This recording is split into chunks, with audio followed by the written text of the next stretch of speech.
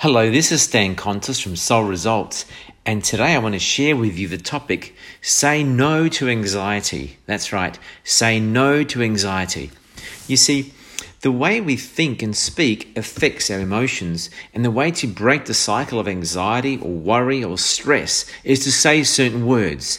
And if you say them over and over, you will notice a distinct change in the way you feel. You will start getting more peaceful, your mind will settle down, and you'll feel good, and you'll be able to get through any stressful matter if you know what words to use. Here's some words that I recommend you say to yourself, and say them a number of times. I refuse to be terrified by what could be. That is, I refuse to be terrified by what could be.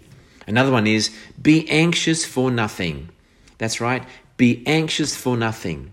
And here's another one, nothing shall by any means hurt me. Here's one of my favorites, all is well, everything is working out for my highest good, only good will come to me, I am safe. Here's a good one. Be strong and courageous. Do not be cowardly or fearful. And another one. No weapon formed against me shall prosper. That's right. No weapon formed against me shall prosper. Fear not. Just keep saying it to yourself. Fear not. Say to myself, let not my heart be troubled, neither let it be afraid.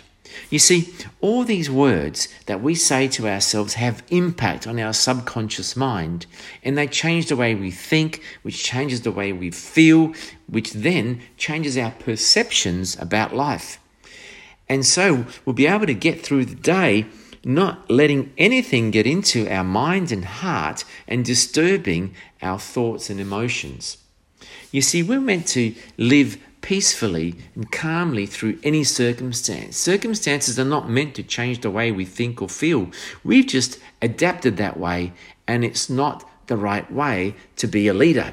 As leaders, we need to make sure that we master our thoughts and emotions through any circumstance. Of course, when something is life-threatening to yourself or to somebody else, there will be anxiety, the stress or the response of flight or fight will kick in, and that's the time we have some anxiety which needs to get us going to save our life or the life of somebody else.